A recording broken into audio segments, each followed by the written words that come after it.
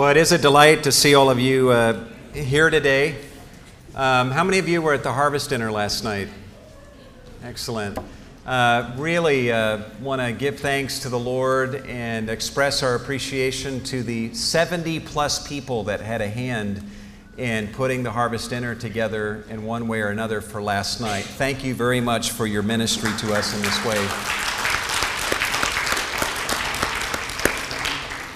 A special thanks to the 3 people that shared their testimony.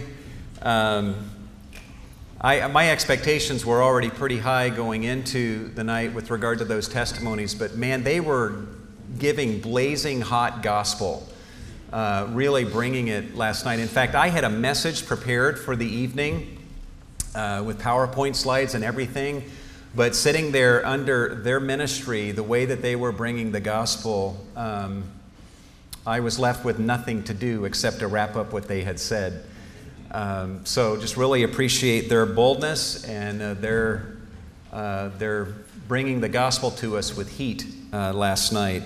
And man, there's so many people to thank. Yrsa and the decorating crew, you guys did a phenomenal job last night. Thank you very much.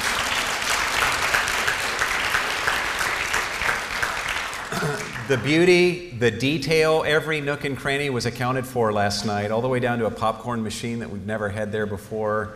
But just thank you for adding that beautifying touch to the night. Mark Montgomery, you were huge again.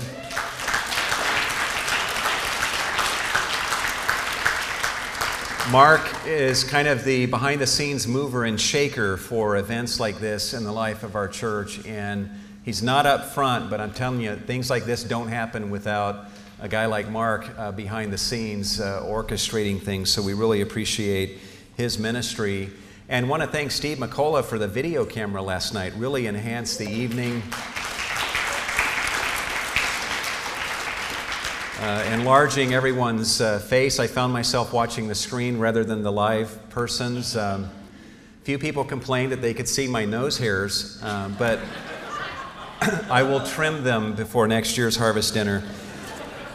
But just thank you to all of you that came, those of you that brought saved and unsaved family and friends.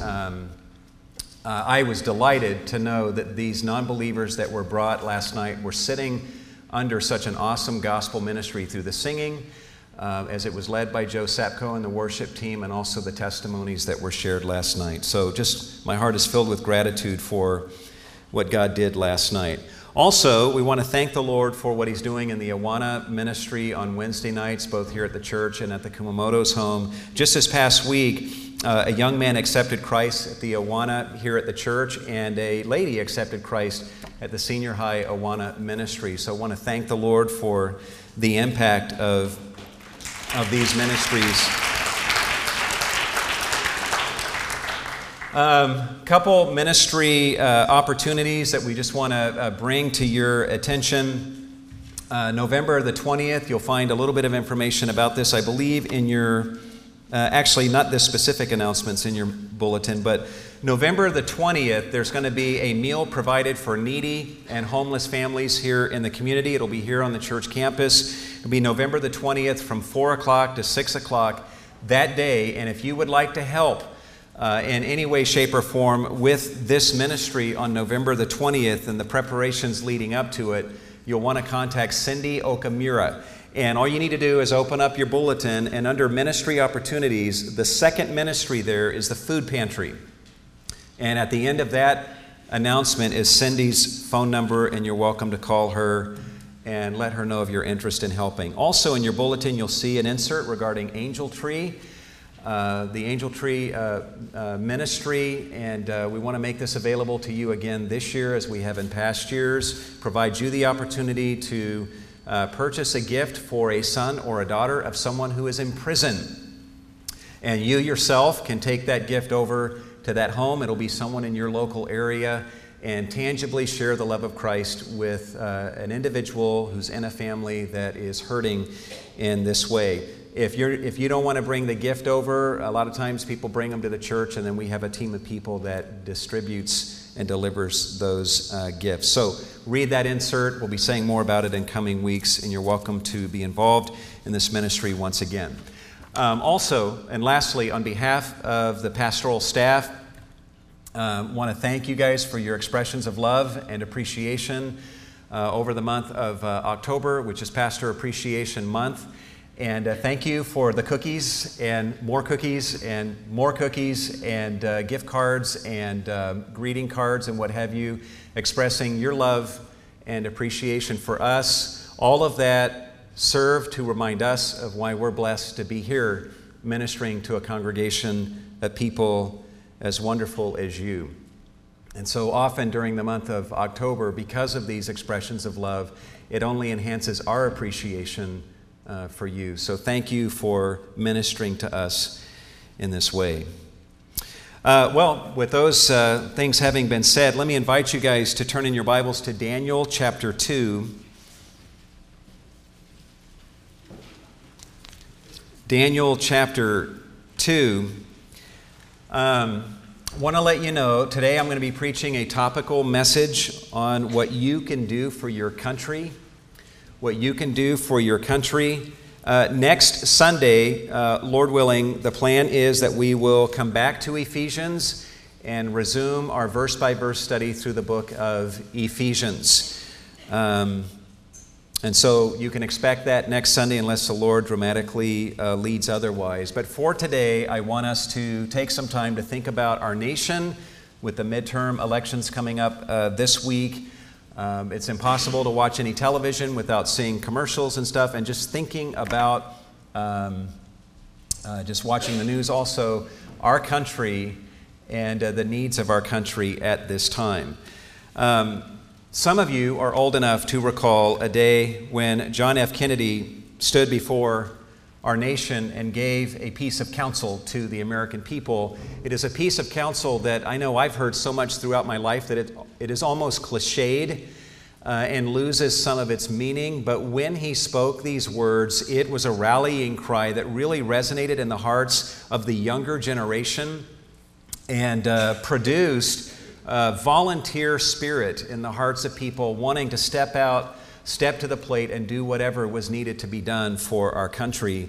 And his counsel to the American people was, ask not what your country can do for you, but what you can do for your country. Ask not what your country can do for you, but what you can do for your country. And that counsel is something that ought to resonate in the church of all places. There are some people that are very obsessed on what their country can do for them and what their government can do for them. And if the government ever lets them down in any way, boy, do they hear about it. And I'm not saying that the government should not do anything for us, nor am I saying that we should not tell the government when they fail in doing something that they have promised to do. But often in our culture, that's where the focus is, and the focus is not so much upon a person looking at himself and asking, what can I do for my country? What can I do to make my country a better place? Well, what we're going to do today with the time that we have is ask this question, what you can do for your country. I want to give you 6 services that you can render, 6 things that you can do that if we do them as a church, our country will be a better place indeed, and God will use us as He wants to use us. First of all, though, consider how much our country needs us. If our country ever needed the church and ever needed godly Christians to render services on behalf of their nation, it is today. Consider some of the things that our country is faced with right now. This is not exhaustive by any means. The war on terror, an incredibly complex war. I do not envy our president. To be in a position that he is in requires the wisdom of Solomon that I know that I lack. It is a war against those who have attacked our nation on September the 11th, and we were assaulted on that day, and our government has the right to bear the sword for the protection of what is right and for the protection of the American people. And force seems to be the only thing that the terrorists will listen to. Nonetheless, while there are some successes, the war on terror and the force that is used and the deaths and the damage and the ruin that it causes seems to create a breeding ground for even more terrorists to come out of the woodwork. It's an incredibly complicated situation that we're going to be dealing with long into the future. I have found myself saying to people in recent months, I miss the Cold War. Life seemed simple comparatively back then. We had national, easily identifiable enemies. Now it's way more complicated, a much more difficult war to fight. And so our country is going through a lot. There are tens of thousands of American citizens that are in harm's way right now fighting in this war on terror.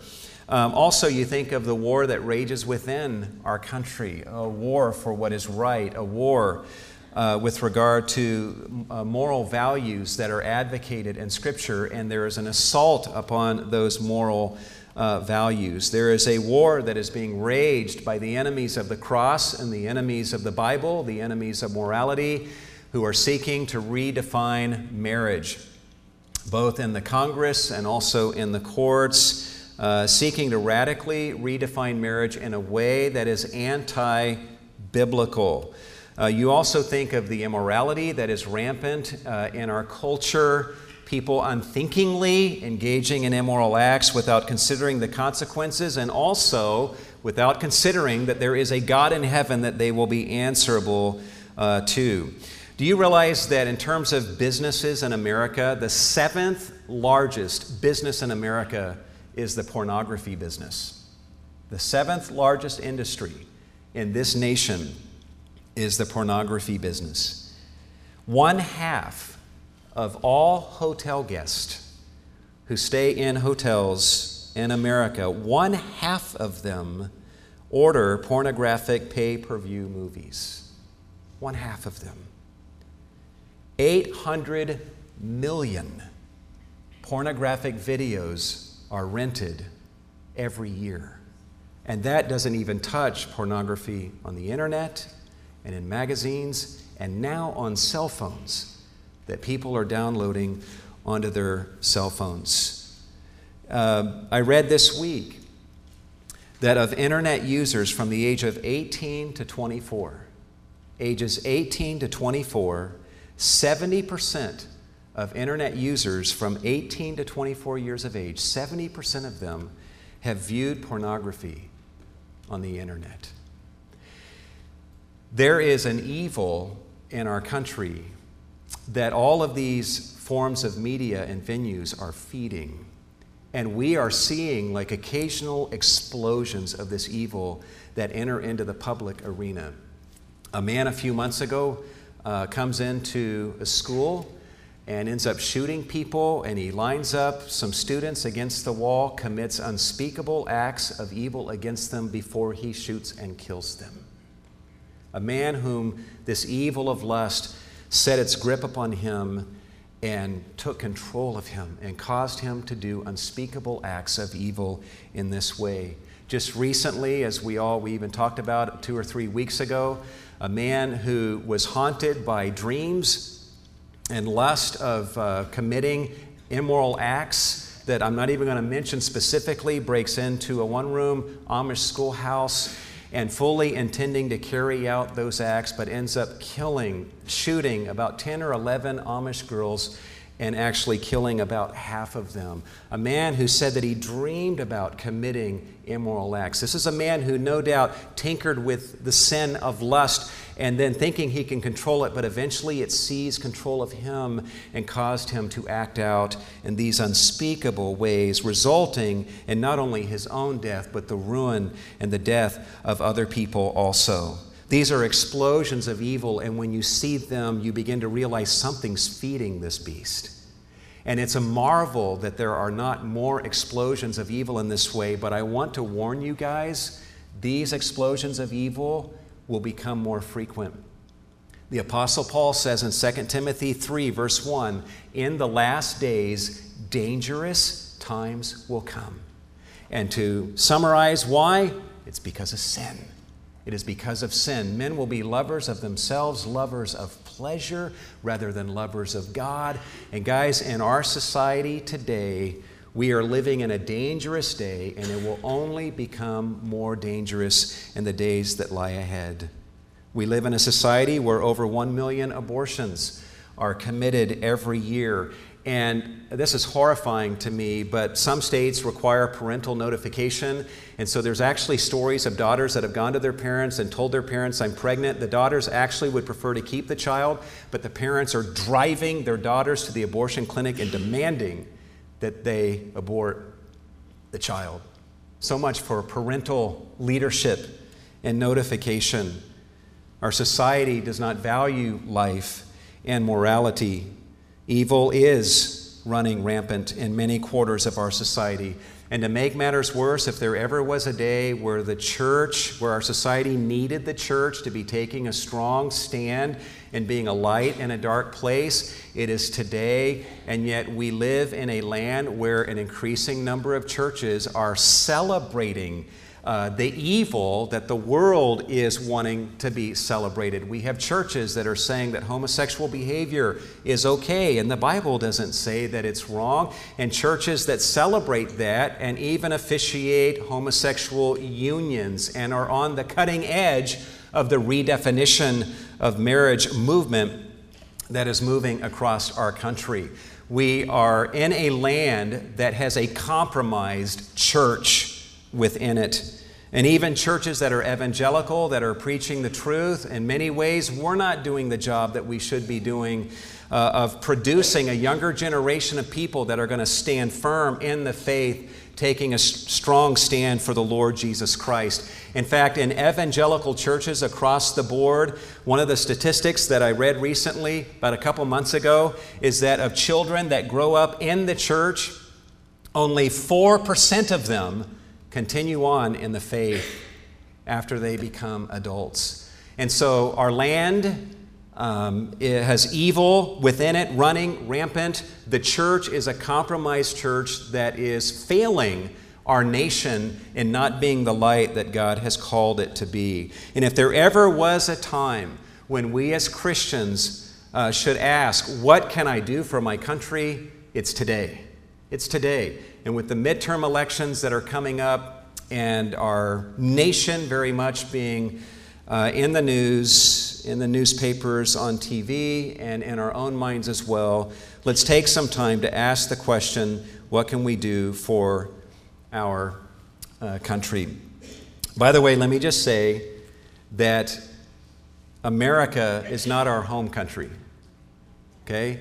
We are citizens of another kingdom. We are just strangers and aliens here, all right? So our allegiance is not to this country as much as it is to the heavenly kingdom where we are heading. Nonetheless, God in His providence has us passing through here, all right? He's put us here in this nation because He wants us to be a light here where He has placed us. And so let's ask, what can we do for the good of our country? Number one, the first two things I want to tell you are not so much things you do as much as things that you want to remember. If you remember these things, then you would do your country a great service by remembering them. And especially with the elections coming up this week, and if you listen to people on the Republican and Democratic side, if one or the other ends up gaining control or maintaining control of the Congress and what have you, it is the end of civilization as we now know it.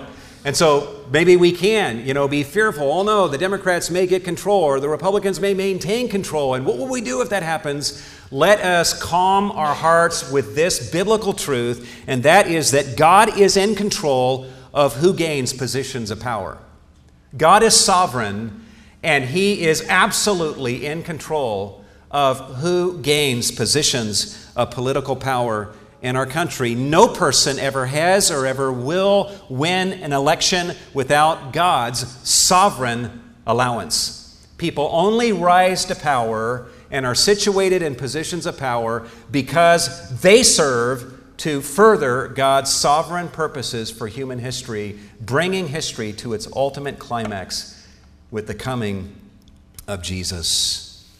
And so we can rest assured in this. Daniel And by the way, Daniel's living in a day where the Jews have been taken into Babylon in this pagan empire, and it's like, where is God? And Daniel really wanted people to know, listen, God is in control. God has caused this empire to arise to carry out His purposes in judgment for the people of Israel.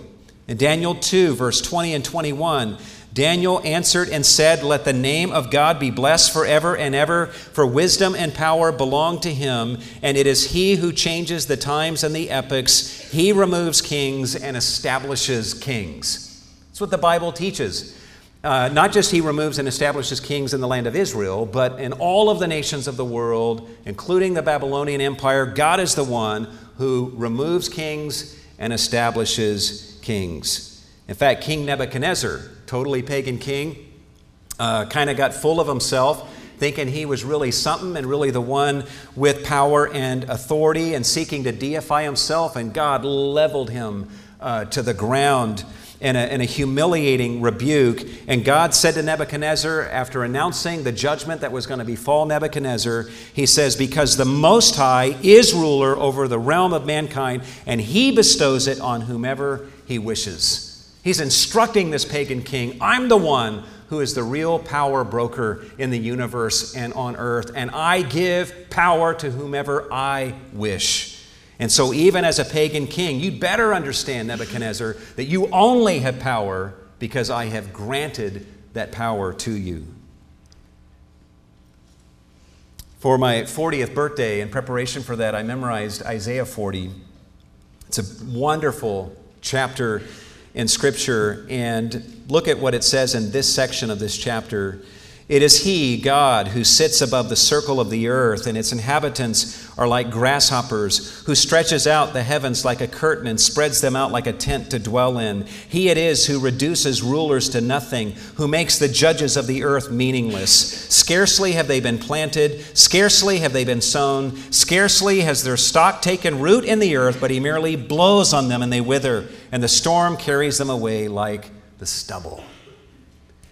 God is sovereign over all of the realms and empires and nations of mankind.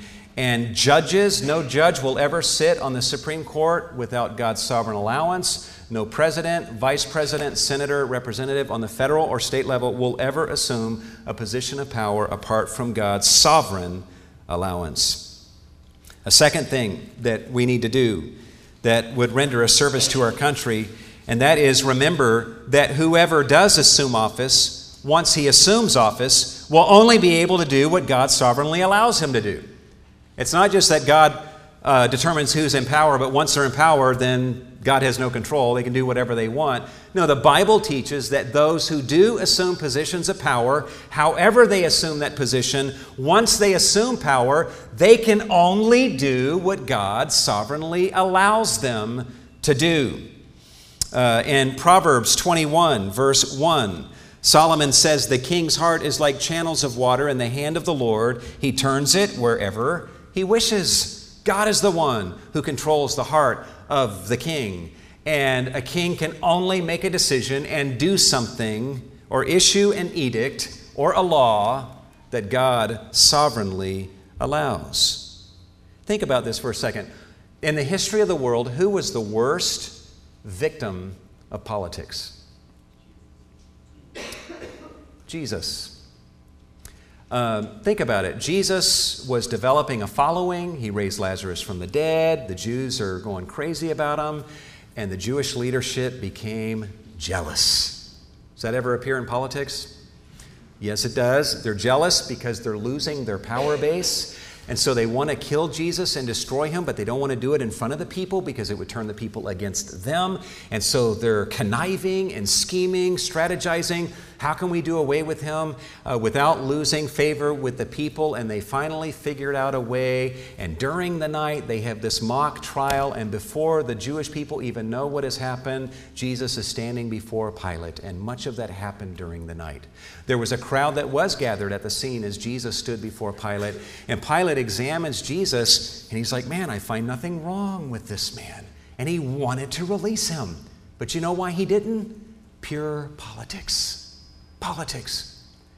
Because Pilate said to the Jewish leadership, I find nothing wrong with this man. And they said, well, we do because he said that he's a king. And there's only one king, and that's Caesar. And if you let this man go, you are no friend of Caesar. And we'll make sure word gets to Caesar that you have allowed a rival to his throne to go free. That's basically what they conveyed. And so Pilate, who wanted to release Jesus, did the politically expedient thing and had Jesus killed. Now, I bring all that up to say this. When Jesus was standing in front of Pilate, there was an interchange that happened where Pilate started asking Jesus questions.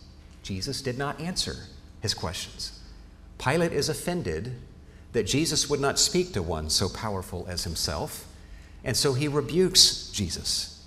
And in John 19, 10 and 11, it says, Pilate said to him, "You do not speak to me?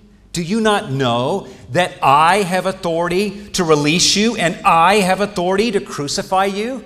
Do you know who you're talking to? Do you know who you're not talking to?" Verse 11, Jesus answered, "You would have no authority over me unless it had been given you from above." Pilate, you're confused here. You are not the one with authority. My Father is the one who is sovereign and in authority, and you ultimately can only do what he sovereignly permits you to do to accomplish his purposes. So here is Jesus, who has already been victimized by politics, and he's going to be victimized far worse, and he knows it, and he stands there knowing, as he stands before this potentate and knows, you know what? The power is not in Pilate. It's not in the Jewish leaders. My God is the ultimate power broker, and he is in control. And those in power can only do what God gives them the authority and the ability to do. And so let's remember that. Let's remember that Karl Rove is not the real power broker in this country. It's not Howard Dean either, but it's God. And nobody assumes a position of power without his sovereign allowance. Now, just based on those two things, there's a wrong way to respond to this and a right way. Let me give you the wrong way first. You might say, well, if only, people will only attain power that God sovereignly allows, and if once they attain power, they can only do what God sovereignly allows them to do, well then, why do we need to continue this sermon? What is left for us to do? Pastor Milton, why don't you wrap up the sermon and let's close in prayer, because if it's all up to God, then there's nothing left for us to do. That's the wrong way to think. The right way to think is, if God is the real power broker, if he is the one who sets people in power and removes them from power, and if he is the one who is so powerful that those in power can only do what he allows them sovereignly to do, well then, if I want to do some good for my country, then he's the one I need to talk to, because he's the one who has this incredible power. And so the third service that you can render for your country is to pray to this omnipotent, sovereign God on behalf of this country. Pray to this sovereign God on behalf of this country. He is the one. Now, if you have a chance to speak to Karl Rove, I hope you would speak to him and give him your input, or to anyone else that might have power on a human scale. But ultimately, God is the one with the power, and as Christians, he is the first and foremost one to whom we speak on behalf of this nation. In 1 Timothy chapter 2, Paul says, "First of all, then, I urge." This is not just, hey, here's a pious thing to do. Add this to your list. No, I beg, I urge that entreaties and prayers, petitions and thanksgivings be made on behalf of all men, for kings, and all who are in authority. Look at what we pray for. We pray for the citizens of this country. We pray for those who are in positions of authority in this country on the federal and state level, in order that, here's one of the things we pray for, that we may lead a tranquil and quiet life in all godliness and dignity. Honestly, what he's saying is, pray that you will be able to fully live out your Christian life without government harassment, interference, that you can live it without persecution. Actually, pray for that. God doesn't always answer that prayer, but pray that we will be able to lead a tranquil and quiet life in all godliness and dignity without government interference. Verse 3, this is good and acceptable in the sight of God, our Savior, who desires all men to be saved and to come to the knowledge of the truth. That educates us as to something else we can pray for, and that is pray for the salvation of those who are in positions of political power. Pray for them. We have a God who desires all men to be saved. That includes them, and to come to the knowledge of the truth. Now, guys, I don't want to get into the Calvinistic Arminian debate here. Our philosophy here at Cornerstone is whatever a text of Scripture says, we believe it and we preach it with passion, with equal passion to any other text. And this passage says that God desires all men to be saved and to come to the knowledge of the truth. In the Greek text, it says